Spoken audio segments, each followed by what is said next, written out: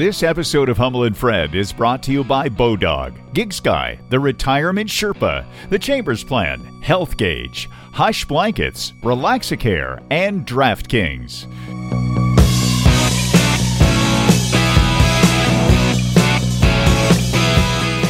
Hello, I'm Toronto Mike, producer of Humble and Fred. Peter Cetera is the musician best known for being the lead vocalist and bassist for Chicago. He held that post from 1967 until his departure in 1985. That's when he launched a successful solo career. Fun fact, Peter Cetera is also a huge Humble and Fred fan.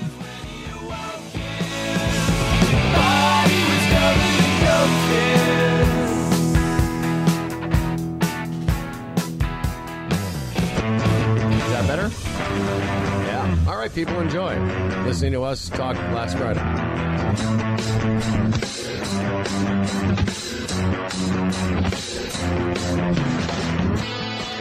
All right, kids around North America, as we do each and every day, bringing joy to the people, spreading the word.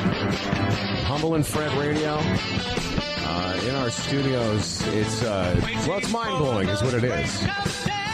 Last week we had the former mayor of Toronto. Then we get Mansbridge. I mean, that would be enough for most people for a year. Mm-hmm. But now, the triumvirate of special editions continues. Please welcome to our studio a voice that really needs no introduction. It's Peter Cetera.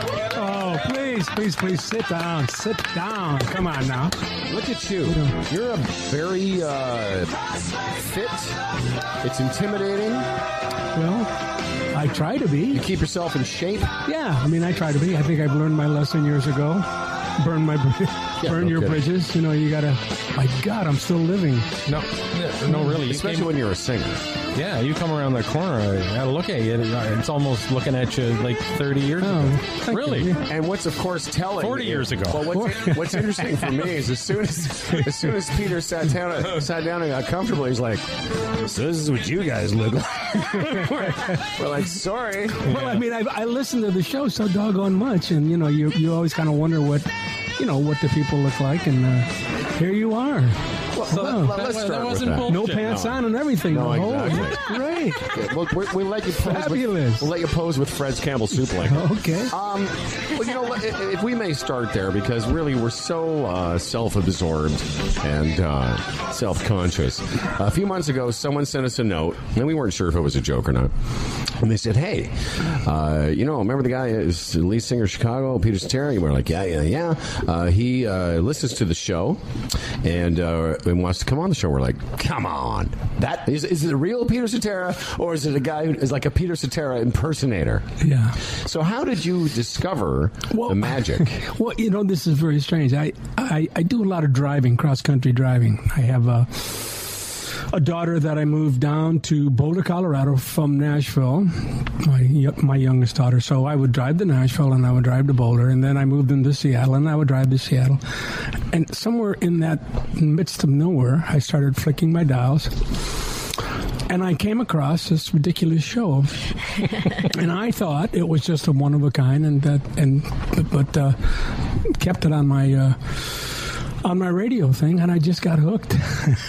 I think it's a great show, and I think you guys are just hilarious. And I mean, you know, it's Canadian comedy, which is just the best. Yeah. Okay, but continue on that theme about how great we are. Well, and hilarious. You know, you had your heyday. We all did. You know, you had your your heyday was just a little bit more hay than our day. That's for sure. But I mean, you're back. I mean, it's just like. I mean, I think it's just hilarious. So now, I mean, if I'm in Boulder or if I'm up in Idaho, boom, you guys are on the radio. You say it's Canadian comedy. We hear that from a lot of Americans that like Canadian comedy. Yeah. What is that to you? Well, you know, I was thinking about that this morning because you name the great comedians in my life, in my mind. And I mean, I go back to, SCTV, and, I still have the Super 8 things that I videotaped, John Candy And I was thinking, why is it Canadian? And I wonder if there's a connection between England and Canada. English comedy, which I love. And I think it somehow has that same... Well, I think it's rooted in that. And I think a lot of Americans, a lot of people listening, we've had these conversations with people where you go, did you know that this guy was Canadian or that guy? But there's a Canadian comedy sensibility. I mean, you know about it because you're a fan of it, but a lot of Americans don't even realize how much American comedy has been informed by a Canadian, and I'm talking about Lorne Michaels. Oh, yeah. The whole Saturday Night Live phenomenon and that sensibility. And Lorne was a fan of older Canadian comedy shows. In fact, he had a comedy show in the early 70s. And it's interesting that a lot of American comedy, the Mike Myers, the Jim Carreys, and on and on and on, they don't even know it comes from us. Yeah. But people that are fans of it can feel it and hear it. Yeah, no, and I appreciate it. I mean, I just and your show to me was just, I couldn't believe what you could say on your show. That was kind of refreshing, And it's not just language. I mean, we have a different style. A lot of American listeners of ours often say that yes, we were radio morning guys that did, kind of alternative rock radio, but we just do it in a different, we always had done it in a different way versus the, guys that want to come in here and, hey, Pete, can you do this contest where we're going to have you take a picture of whatever? And sometimes to our detriment. Yeah. As far as, the way it's supposed to go or by the book. So I was kind of hoping I'd see some strippers in here this morning. Well, Eileen, get to it. I come in here and there's nothing. Just stripper. Oh, yeah, pregnant stripper. That's well, if you had to come in here, if we'd have known, we would have gotten Emily Muse in here and some of the Muse girls. Well, we appreciate you saying that, and both Fred and I were kind of wondering if we actually had this conversation because we like to be honest. We had this conversation this morning, thinking about you coming in, and is it true that Peter was a fan of the show? And we almost were going to do this. He said, well, maybe we should say to Peter, even if it's not true, will you say it is? And I said, no. I said, no. I'd rather actually say, is it true you're a fan of the show? And if he says no, then give you shit for that. But I wanted to hear your reaction. Listen, I know about Etobicoke. I know about your golf game. I know all that stuff. Do you know about Lady Friend? The demise of the Lady Friend relationship? Is that the girl you took in the park? No, that was a different another one already. I told you I listened. Yeah, the chick I was making. You took a girl in the park. In the middle of the day. Sick. I'm an old man. Yeah. No, I was for a long time on the show. It was a theme of the show. I was with a younger woman. Oh. Has that ever happened to you, Peter? You bet. Nothing wrong with that. No, and we were together except when something goes wrong. Yeah, it's been horrible. And I've been anyway. Peter Cetera's here. Well, when Peter sat down, as he was sitting down, he threw about 3 or 4 different show references out, and I felt so relieved. I thought, my God, he does listen to the show. Wait till we get him to ask Phil about his particular. Do you know about Phil's skill? I know. Okay, we'll I may today. Anyways, Peter Cetera is here, and now that we feel somehow validated, that's how I feel. Yeah. You've meant a lot to us, and we're not just bullshitting, but you meant a lot to a lot of people in this continent, around the world. And I often wonder sometimes with someone like you whose band and solo career are responsible for so many watershed moments in people's lives. Now, I know you didn't sing the song Color My World, but you were in the band at the time. Yeah. Do you ever have a chance to reflect on that, or do people talk to you about that, or feedback to you like, wow, man, I remember, we were talking about it. That's right, back, in the early 70s when you'd be at a dance, and how many boners were pressed against a girl? Well, that song was on. At a time? Many, no, you know what I mean. Different guys, but it's true. But does that? I mean, we joke about it. It's true. Like I remember, I guess I was a couple grades behind Fred, but I remember when that song would come on at the end of the dance. That was my opportunity to rub my wiener on some chick. And okay, but seriously, well, that aside, does it? Do you ever reflect on that? You rubbing your wiener, or? I know I do. No, I don't reflect on that. To. I'm sorry. Yes, no. And that particular song, no, that's not one of my favorite songs. Does it annoy you when I'm playing it here? Hell yeah. Okay. That's terrible. No, why does that annoy you? Why is it not one of your favorite songs? Oh, it's just not one of my favorites. If you want to know a rotten secret about that song. Yeah, tell me. Oh, God, it's rotten. Jimmy Pankow wrote the song, and he gave it to me. He said, "Hey, could you sing the song?" And I hated it. And I said, well, it's too low for me, which it was. Yeah. I said, give it to Bobby. Bobby would love to do it. So he gave it to Bobby. And Bobby said, no, I just can't do it. It's really not in my bag. Give it to Terry. And Terry went, fuck you. I'm not singing that. Get out. Yeah. And so the only way that we could record that song was to get Terry totally drunk one night in the studio. And he laid on the couch.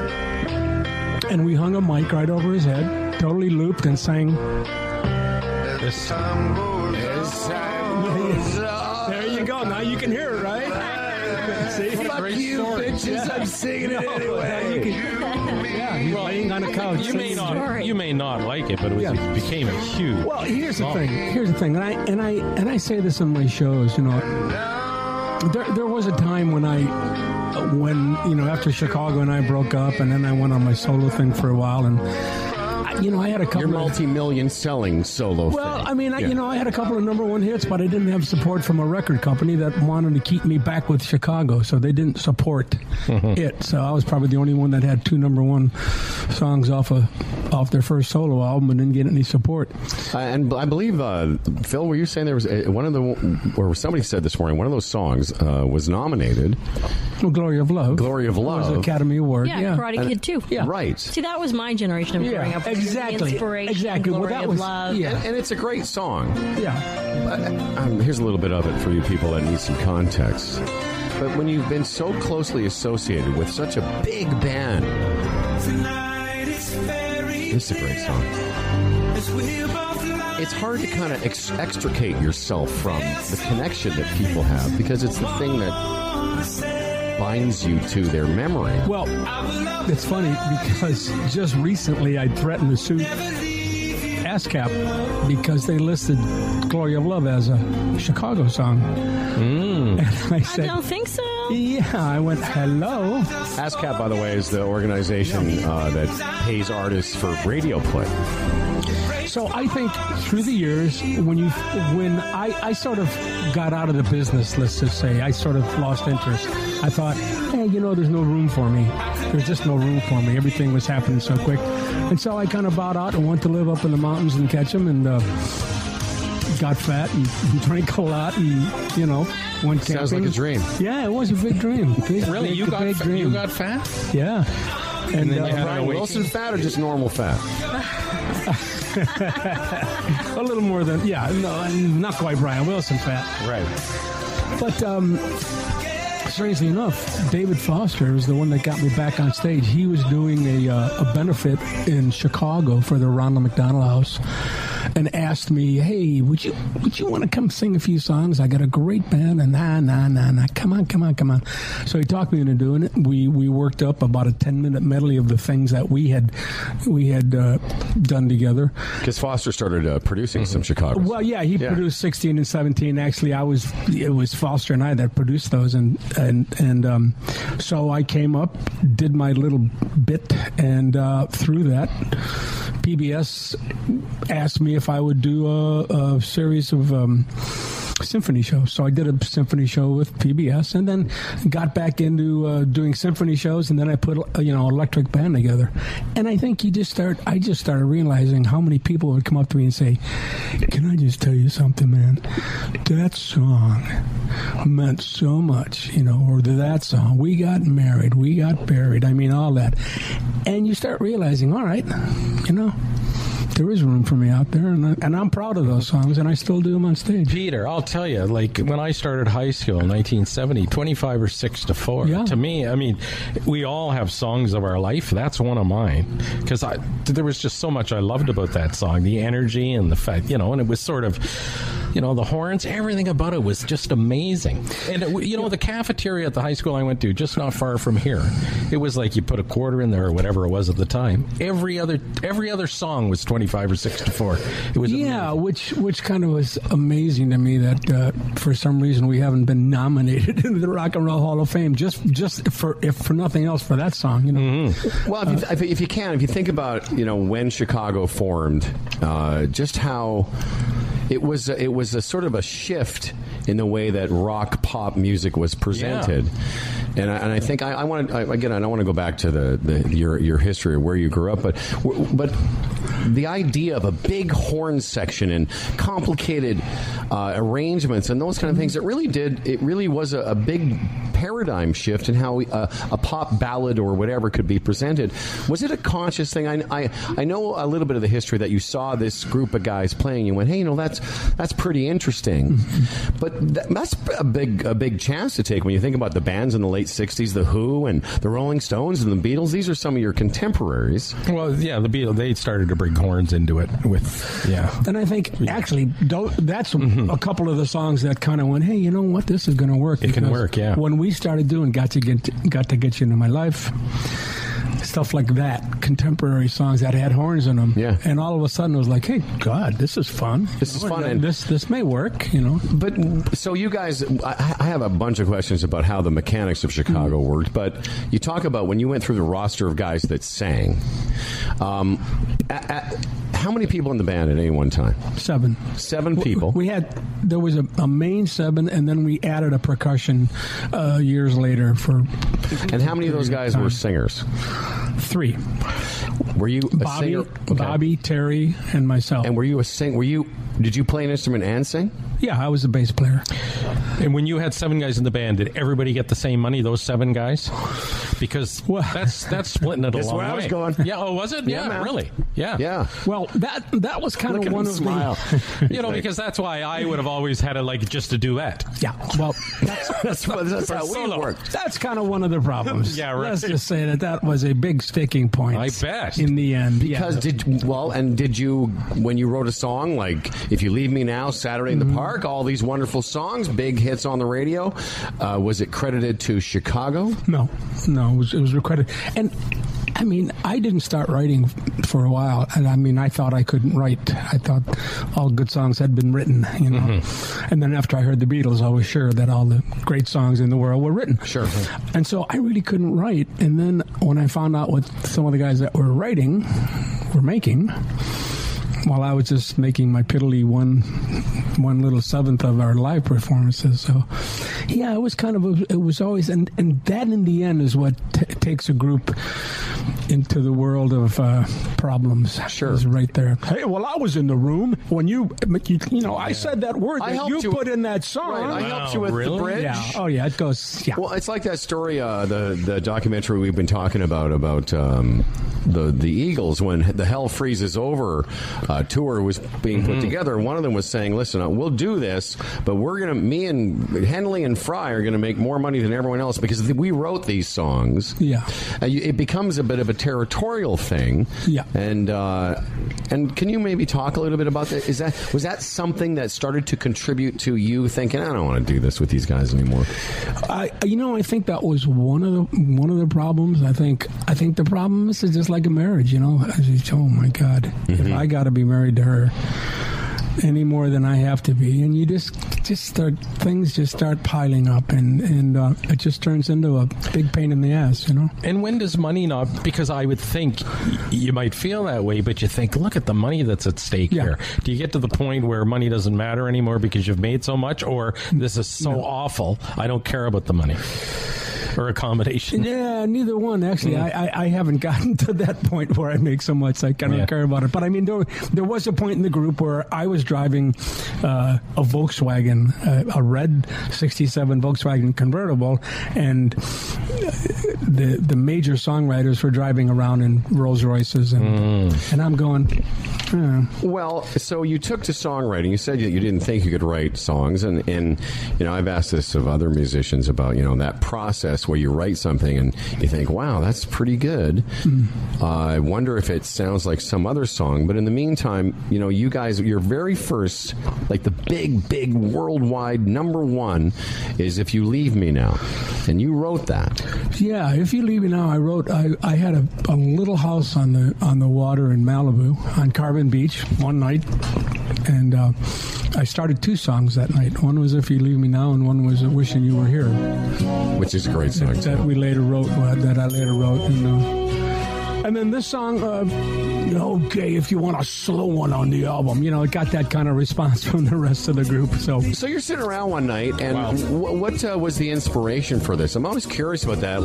And did it all come quickly, or was it one of the things you've been thinking about over time and think, oh, maybe these words would fit together nicely? Well, I mean, this is the truth. I mean, I was with somebody, and I thought, my God, if she ever leaves me, so it's kind of a true thing. And she was sleeping on the couch, and I was sitting on the other end of the couch, messing. And did you write it on guitar or piano? You did write it on guitar. Playing the few chords I knew on the guitar, and I came up with this. And it was interesting because it went to number one, and then we were going to go do a tour of Europe, and we got on the plane and landed in Heathrow Airport, and got in those lovely black limos they used to have over there. I don't know if they still have them, and the guy turns on the Top of the Pops and the number one song in England and all the continent, and bam, it's If You Leave Me Now.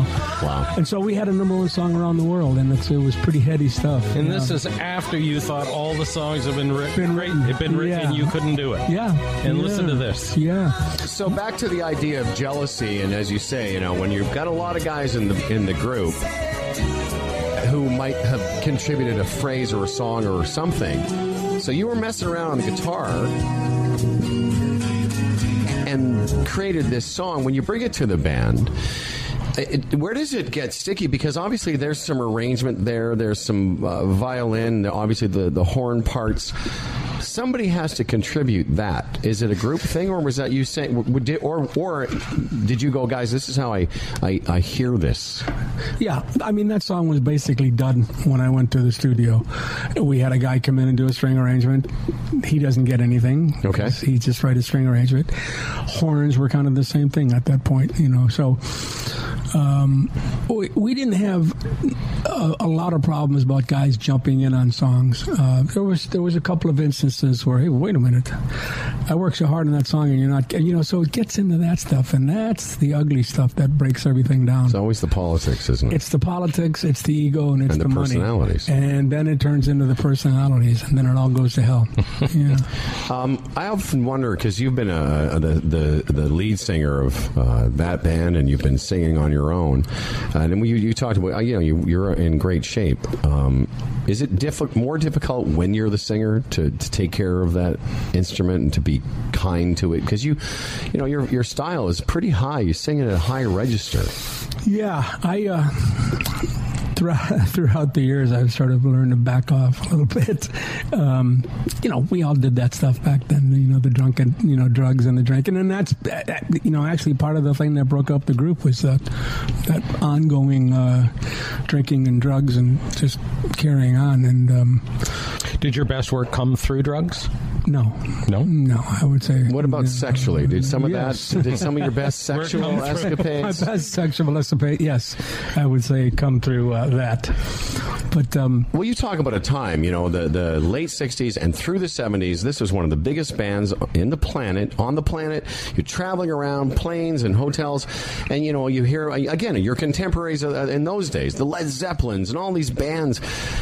It was a different time for the world of rock and roll. Yes, it was. And again, as a guy now that you've matured, you've got children, you're a grown up. Do you look back on that 25 to 35-year-old Peter Cetera and think, Jesus, what was all that? Was it pretty heady? Was it amazing? Yeah, I mean, I look, I have a 18-year-old daughter named Sana who's getting into aerial acrobatics, and she is focused. I mean, she gets up, goes to the gym every day, goes to her classes. She's amazing. If I had 1/4 of the fortitude and the perseverance and the drive that she had, who knows where I was just lucky to have a gig is what I thought. We came out of Chicago and I was like, geez, I hope nobody knows I don't know what the hell I'm doing, Mm-hmm. And that's how it was. We were just guys from Chicago that sort of moved out there and started recording and kind of got taken advantage of like everybody else. Yeah, but the next thing you know, you're standing in front of thousands of people every night that are in love with your music and the group, and everything's being offered to you. And yeah, it was. It's pretty heady stuff. I personally didn't get mixed up in a lot of it. I was usually married, and that sort of kept me out of the.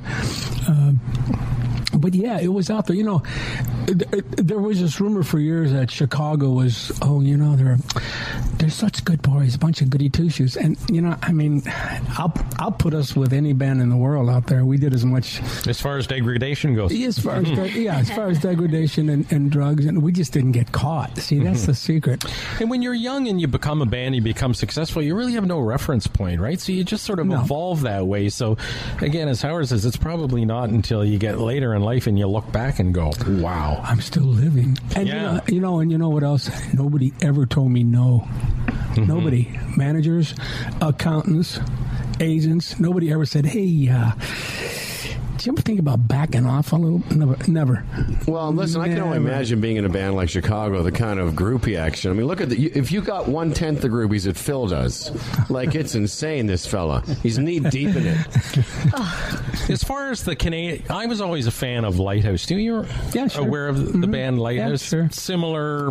Did you ever meet any of those guys? Like, I think we worked a couple of festivals years ago, somewhere along the line. There was a lot of a lot of festivals back then going on. Toronto Pop Festival, and but I don't know where it was at. But in your history with this city? Well, we worked the Lennon Toronto Pop Festival. Yeah, we were there. Exhibition Stadium. Yeah, I mean, a lot of history here. It's for a guy that grew up being a fan of the Beatles, and then subsequently getting into a band that in the 70s and for a time was one of the biggest bands in the world. Did you get into it because you loved music, or you got into it because for a lot of kids, being a rock star was something you thought was a cool idea? Like, were you a musician first that loved the idea of it, or was it like you're just some kid that thought, man, I could get some chicks? Never thought about the chicks. I wanted to sing. Yeah. I wanted to be a singer, and I thought that was, even when I was very young, I wanted to buy a guitar. And being a Polish boy from the south side of Chicago, my parents, no. So I think you're looking at the last Polish boy from the south side of Chicago that played the accordion. That was my claim to fame. You never worked that into a song? No. There was never a session where you're going, hey, this Saturday in the park. I got a good idea for you. Saturday in the park Listen would be to better this. if we put some accordion in. Hey, listen, there's some fabulous accordion players out there that don't want to be known. I mean, what's his name? Weird Al Yankovic. Yeah. Walter Ostanek, a Canadian that's won the most Grammys won by a Canadian, I believe. That's still right. Is the polka king, Walter Ostanek. Did you play Caitlyn Jenner? Did you play Saturday in the Park on your boombox when you were doing the girl there in the park? Was it a Saturday? It was July. Yeah, on your boombox. Here, baby, let me squeeze this. It's a Tuesday. If I make a weird What noise. Pete was referring to. That's right. We were at Trinity Bellwoods on a blanket. Shaking the bellows. Stan was running around, and I said, hey, this will get you in the mood. Yes. I love this song. And that's... It's that horn coming in kind of subtly. It's just so cool. It is so cool, and it's... Do you still sing this in concert? Well, no, because I didn't sing it. You wrote it. Who's this No, I pretender? didn't. No, this is Bobby. That was Is it Bobby? Bobby Bobby Lane. Lane. It's still a good song. I don't care. However, Yeah. what I've done in some concerts, my younger brother, Kenny, does a Chicago Experience review. He's got a 7-piece band because he actually toured with us. And I said, you should go out and do your own thing. And every once in a while on a gig, I'll bring some horn players and bring him out there to do some of Bobby's songs. Well, fabulous. that song aside, there's the songs that you did sing that if we were more thoroughly researched, I would have a problem. That's okay. Do you mind Do you sing them in concert? Oh, yeah. You're the inspiration. Yeah. Hard to say I'm sorry. If you leave me now. If you leave me now, stay the night. Yeah. And is it a thrill, like when as soon as you hit the beginning chords of "If You Leave Me Now," and you feel that swell of emotion? It's from the crowd. It's got to be great. That's the best. For years I kind of didn't know how to act, and now I sort of embrace it. I've taken my band. We go over to the Far East, Manila, and Singapore, and Japan, and you play those songs, and you wouldn't think. I don't think. I mean, how do they know me? You know what I mean? And they sing louder than. I don't even have to sing most of the time. Mexico, same thing. I go to Mexico, and they love Pedrito. They just, hey, Peter. Hey, Pedrito, you sing good. No, they sing right along. What about the other guys now? What are they up to? And if you use the entire Chicago Library or parts of it, is there any problem that way? Well, here's what I do, and here's what I tell people. I do the songs that I had the pleasure of writing, recording, singing, performing, both with Chicago and my solo career. Now, really, the only ones that I didn't write I do Bobby's 25 or 64, because that's kind of a penultimate song. I do that one, and that's you. But I don't do the ones that I didn't sing. It's just the way it is. And I still have a lot. I have a show here coming up. Yeah, I want to mention, Peter Cetera's show is... you have to look at my website, petercetera.com, but it's coming up pretty soon. And do you how many days a year now that you're back into performing, and how often will you put yourself out there, and is it still as fun as ever? Well, I just signed with a new agency, so I'm working a lot this year just to see what it's like again to work this much. And it's just like everything else. The traveling is the part that takes the cojones, right out of you. But once you hit the stage, it's fun, but it's traveling. One of our good friends, Chris Churchill, he's a wine importer and really great at it. But for a long time, he made his living as a reviewer and a musicologist type of guy. And he just reminded me that there's a Chicago tribute band called Brass Transit. Are you aware of them? No. Apparently, they're very good. I imagine there's a few of them. Yeah.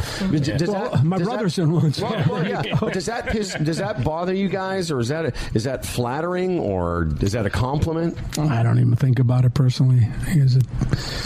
If you say brass, then I have nothing to do with it. You know what I mean? Right. I'm. That's the kind of thing about the horns. It's like either you were aware of the horns; they were very important, or you were aware of the vocals. And so you have those two factions. Were Chicago songs? And again, I'm a music fan in that I find it interesting how things are put together. Are Chicago songs? Were they difficult to? Did they translate live? Because in those days there weren't a whole lot of studio bullshit going on. You guys were playing it live on the floor. Did it transfer well to the stage? Yeah, I would say so, because we didn't do a lot of experimenting with overdubbing we overdubbed. Everybody overdubbed, sure. But we didn't do a lot of things like the Beatles got to a point where they were doing so many weird overdubs they could never create. They could never create it. Yeah, they couldn't take it to the stage. Yeah.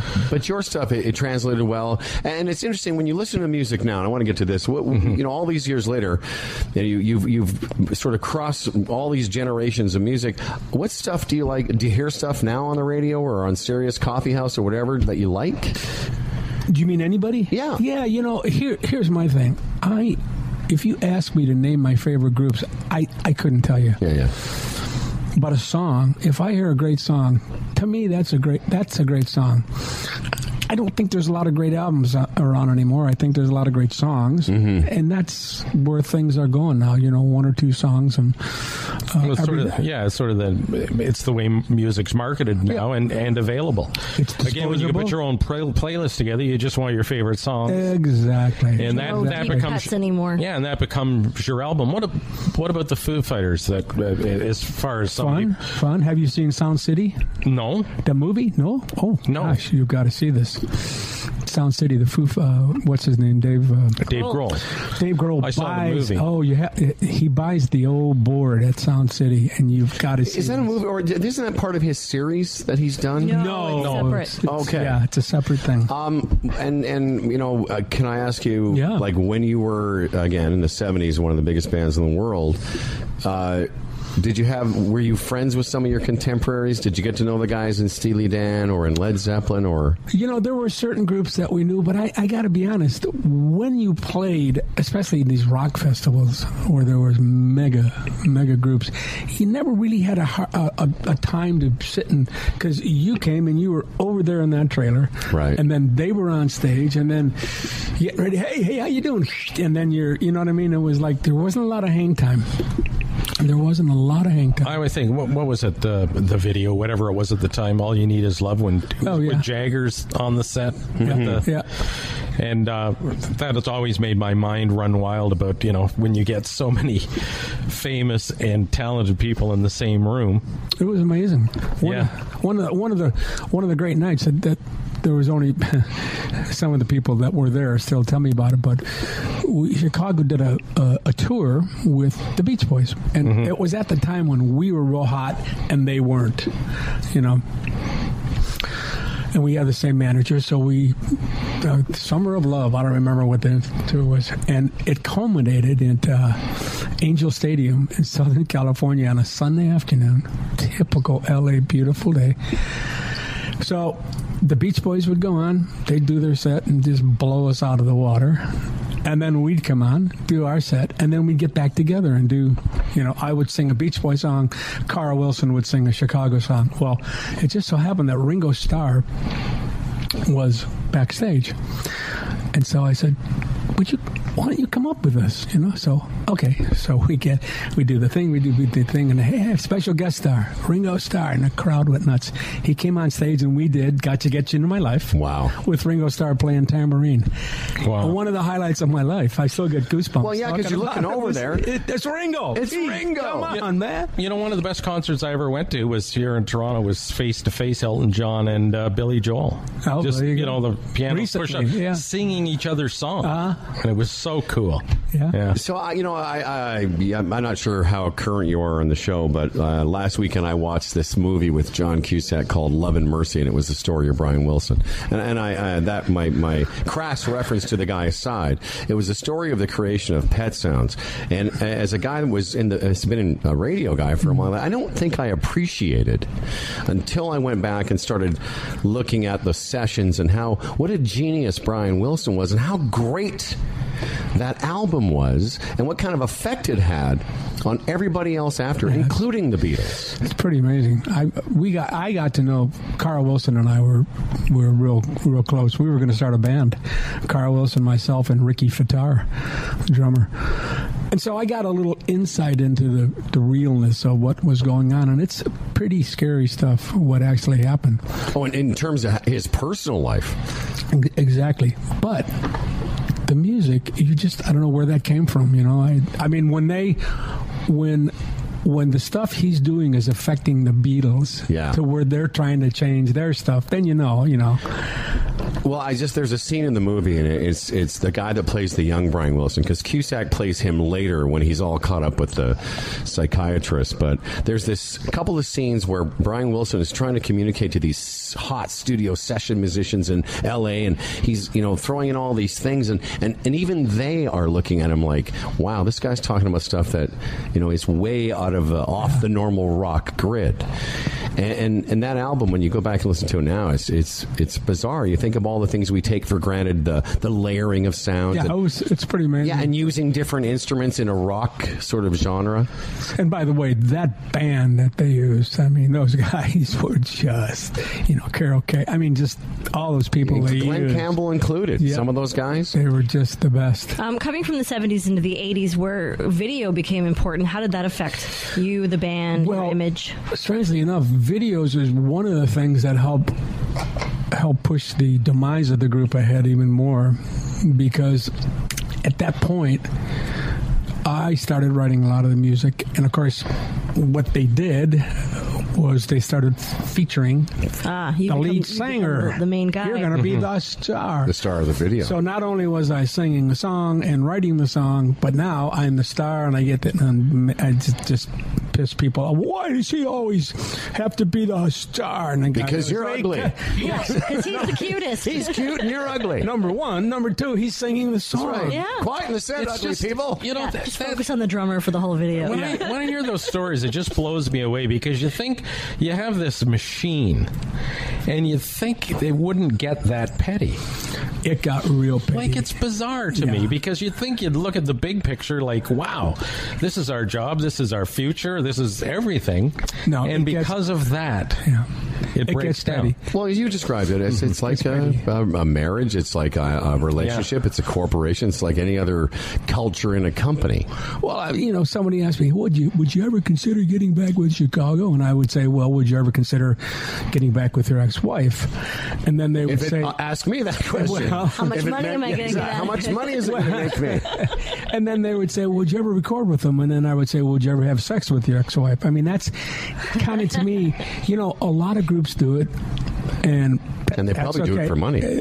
Well, that's the only reason they do it, because if you notice how many groups do that, how many groups last beyond that tour? Yeah, they don't. So, and I mean, I'm just not. So what is the Chicago that's sort of touring now? They were at Casino-Rama not long ago. There's, let's see, Bobby, 1, 2, I think there's 4 guys left. Bobby, well, what do they do when it comes to a 25 or 64. A Peter Cetera song? Yeah. Do they still do it? I think they do. They have Jason, their bass player. I mean, I still have people go to a Chicago concert and say, "Hey, how come you weren't there?" And which is funny, right? Because I've been out of the group longer than I was in the group now. So I just wonder if this is a good time. Like we're having a great conversation. It's Peter Cetera. As you know, he's a singer, songwriter, a musician. Chicago, his solo career. Humble and Fred listener. Yes. Big time. Huge. Big time. Let's focus on how big a Humble and Fred fan he is. And let's pause for a 45-minute rock ride with Peter Cetera. Coming at you. Peter Cetera, 45 minutes. Okay, so that was fun. That was lovely. Thank you. I'm just going to say, it's pretty cool for us that... in our little enterprise the last 4 years, ever since, in a way we were in this corporation, we've been a group together, Freddie and I, for 26 years. And, if things had kind of gone along the way they were, they were kind of going in a direction, we'd be morning guys at some terrestrial station making a lot more money than this. But I'll tell you what, you would have come on our show. We would have had about 5 or 6 minutes to talk to you. And then we would have said, don't forget, Peter Cetera's appearing tonight. And then you'd walk out the door. But for us, the fun of this project has been the fact that we can just hang out with you as long as we want. I love it. Yeah, no, I love it. And that's what I've kind of noticed about your show.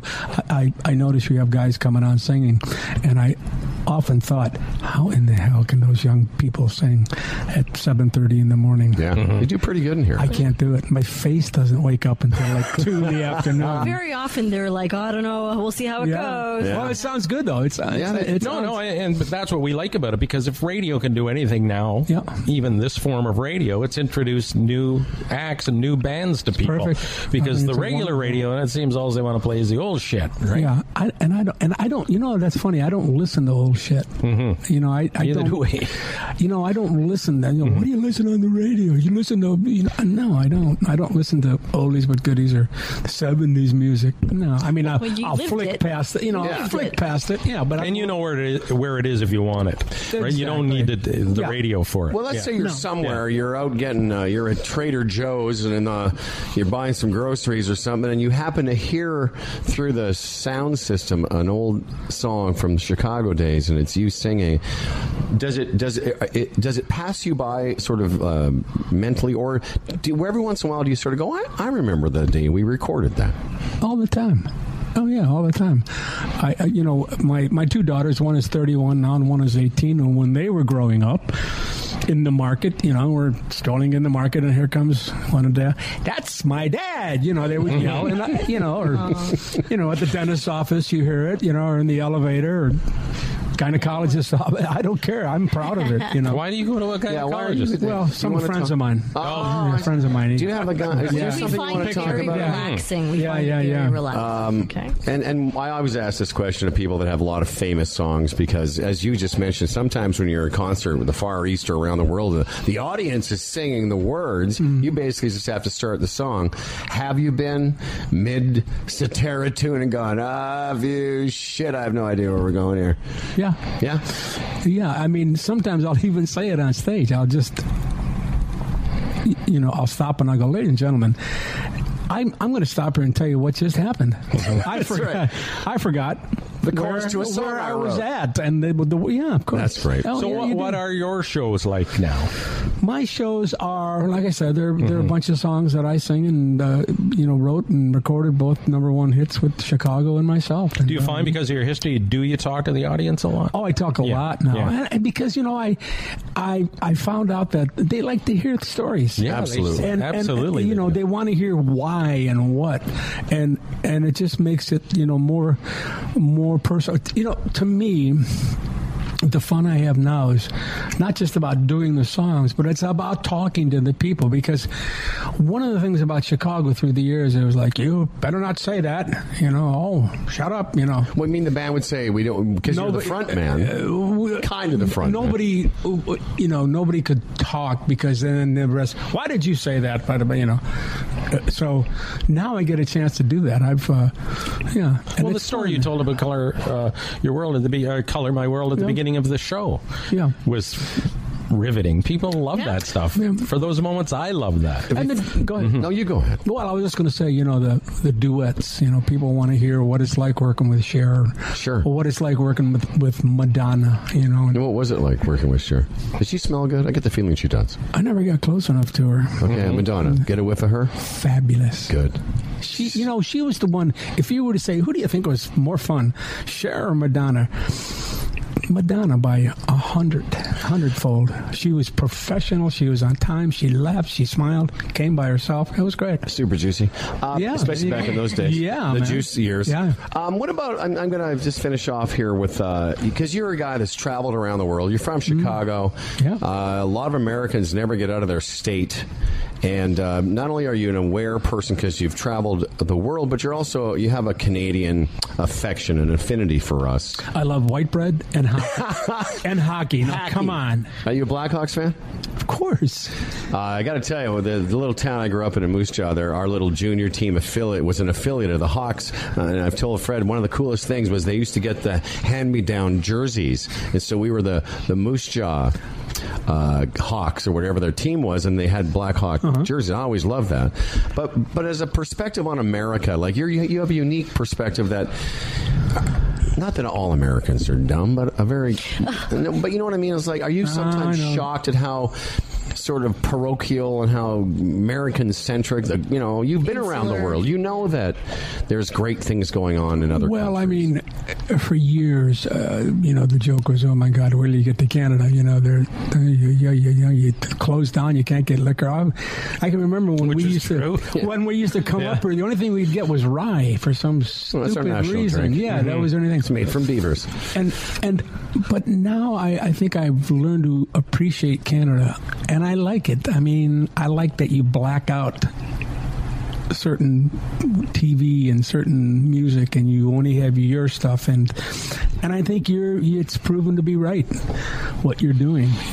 Oh, you mean Canadian content? Yes, yeah. and economic wise, I mean, I think before it was like they don't give money to anybody, but I think you've proven the banks are a little more solvent than we are down there. Yeah, we didn't have that mortgage crisis. Yeah, the big exactly. meltdown. And I just appreciate Canada. Well, we appreciate what we're going through as Toronto Maple Leaf fans, not having won the Stanley Cup since '67. You experienced a drought. Now you're hogging all the cups. No kidding. Stop trying Cubs. Hey, the Cubs in Toronto. Come on. In the World Series. What do you think? Absolutely. We'd love it. All we can say is you're a great person. Thank you, man. Thank you, guys. We like you because you like us. That's all it takes. That's all that matters, right? It's absolutely ridiculous what little bitches we are now because you said you liked our show. Yep. No, it's you're great. lovely and talented. Thank you so much. Yes. Mostly loves us. All that other stuff doesn't matter. Peter's a freaking Thank you. Oh, please. What is the matter with you people? No autographs, How please. No dare autographs. you? I'm sorry. Thanks for doing this. Hey, thank you guys. Thank you all. Bye. Tell me that wasn't cool. That was cool. We had Peter Cetera in here. We're now best friends with him. And, yeah. You know, and we're so, I don't know, what's the word? We are. I know we are. We're thinking about how much money he's worth, so I wish we'd have done this beforehand. But we Found out didn't how have much to. he's worth, yeah. Went to celebrity net worth, and there's a wide range there. But let's just put it this way: he's stinking rich, Yeah, man. and compared to us. Yeah, man. But what was that one thing you said? Well, there's a magazine called People with Money. Of course, there's a good reason we've never heard of that. We got to take a break here. We can't continue this. Okay, tens of millions. 245 million. He took the number one spot in 2015 on People with Money. What the hell? That happens much too often. What's that? The speaker falls off the couch when Phil gets up. He had the top 10 highest paid singers for 2015 with an estimated $82 million in combined earnings. And when he was here, he was all like, yeah, I'm doing okay. You're doing okay? You know, maybe he didn't tell us how well he was doing because he knew we would try and get money from him. No, I know. I mean, we're talking about, not wanting to play with Chicago anymore. Is it because you have enough money or because you can't be bothered? He said, well, neither, really. That would have been much nicer to him. Here's a little update for you. Peter Cetera now considers himself retired. I'm Toronto Mike. I produce Humble and Fred. If you want to hear more of me, I host a podcast called Toronto Mic'd. If you go to torontomike.com and click Notable Guests at the very top, you can cherry pick an episode and just check it out, see what you think. There are plenty of Humble and Fred episodes to choose from. Thanks for listening. Peace and love.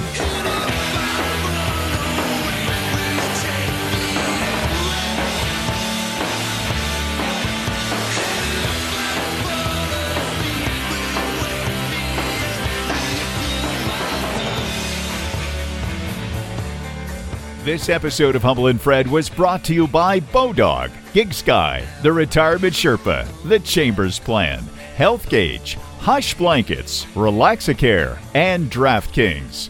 For Humble and Fred, I'm Dan Duran, and don't forget to keep the show going by liking them, like, and subscribe.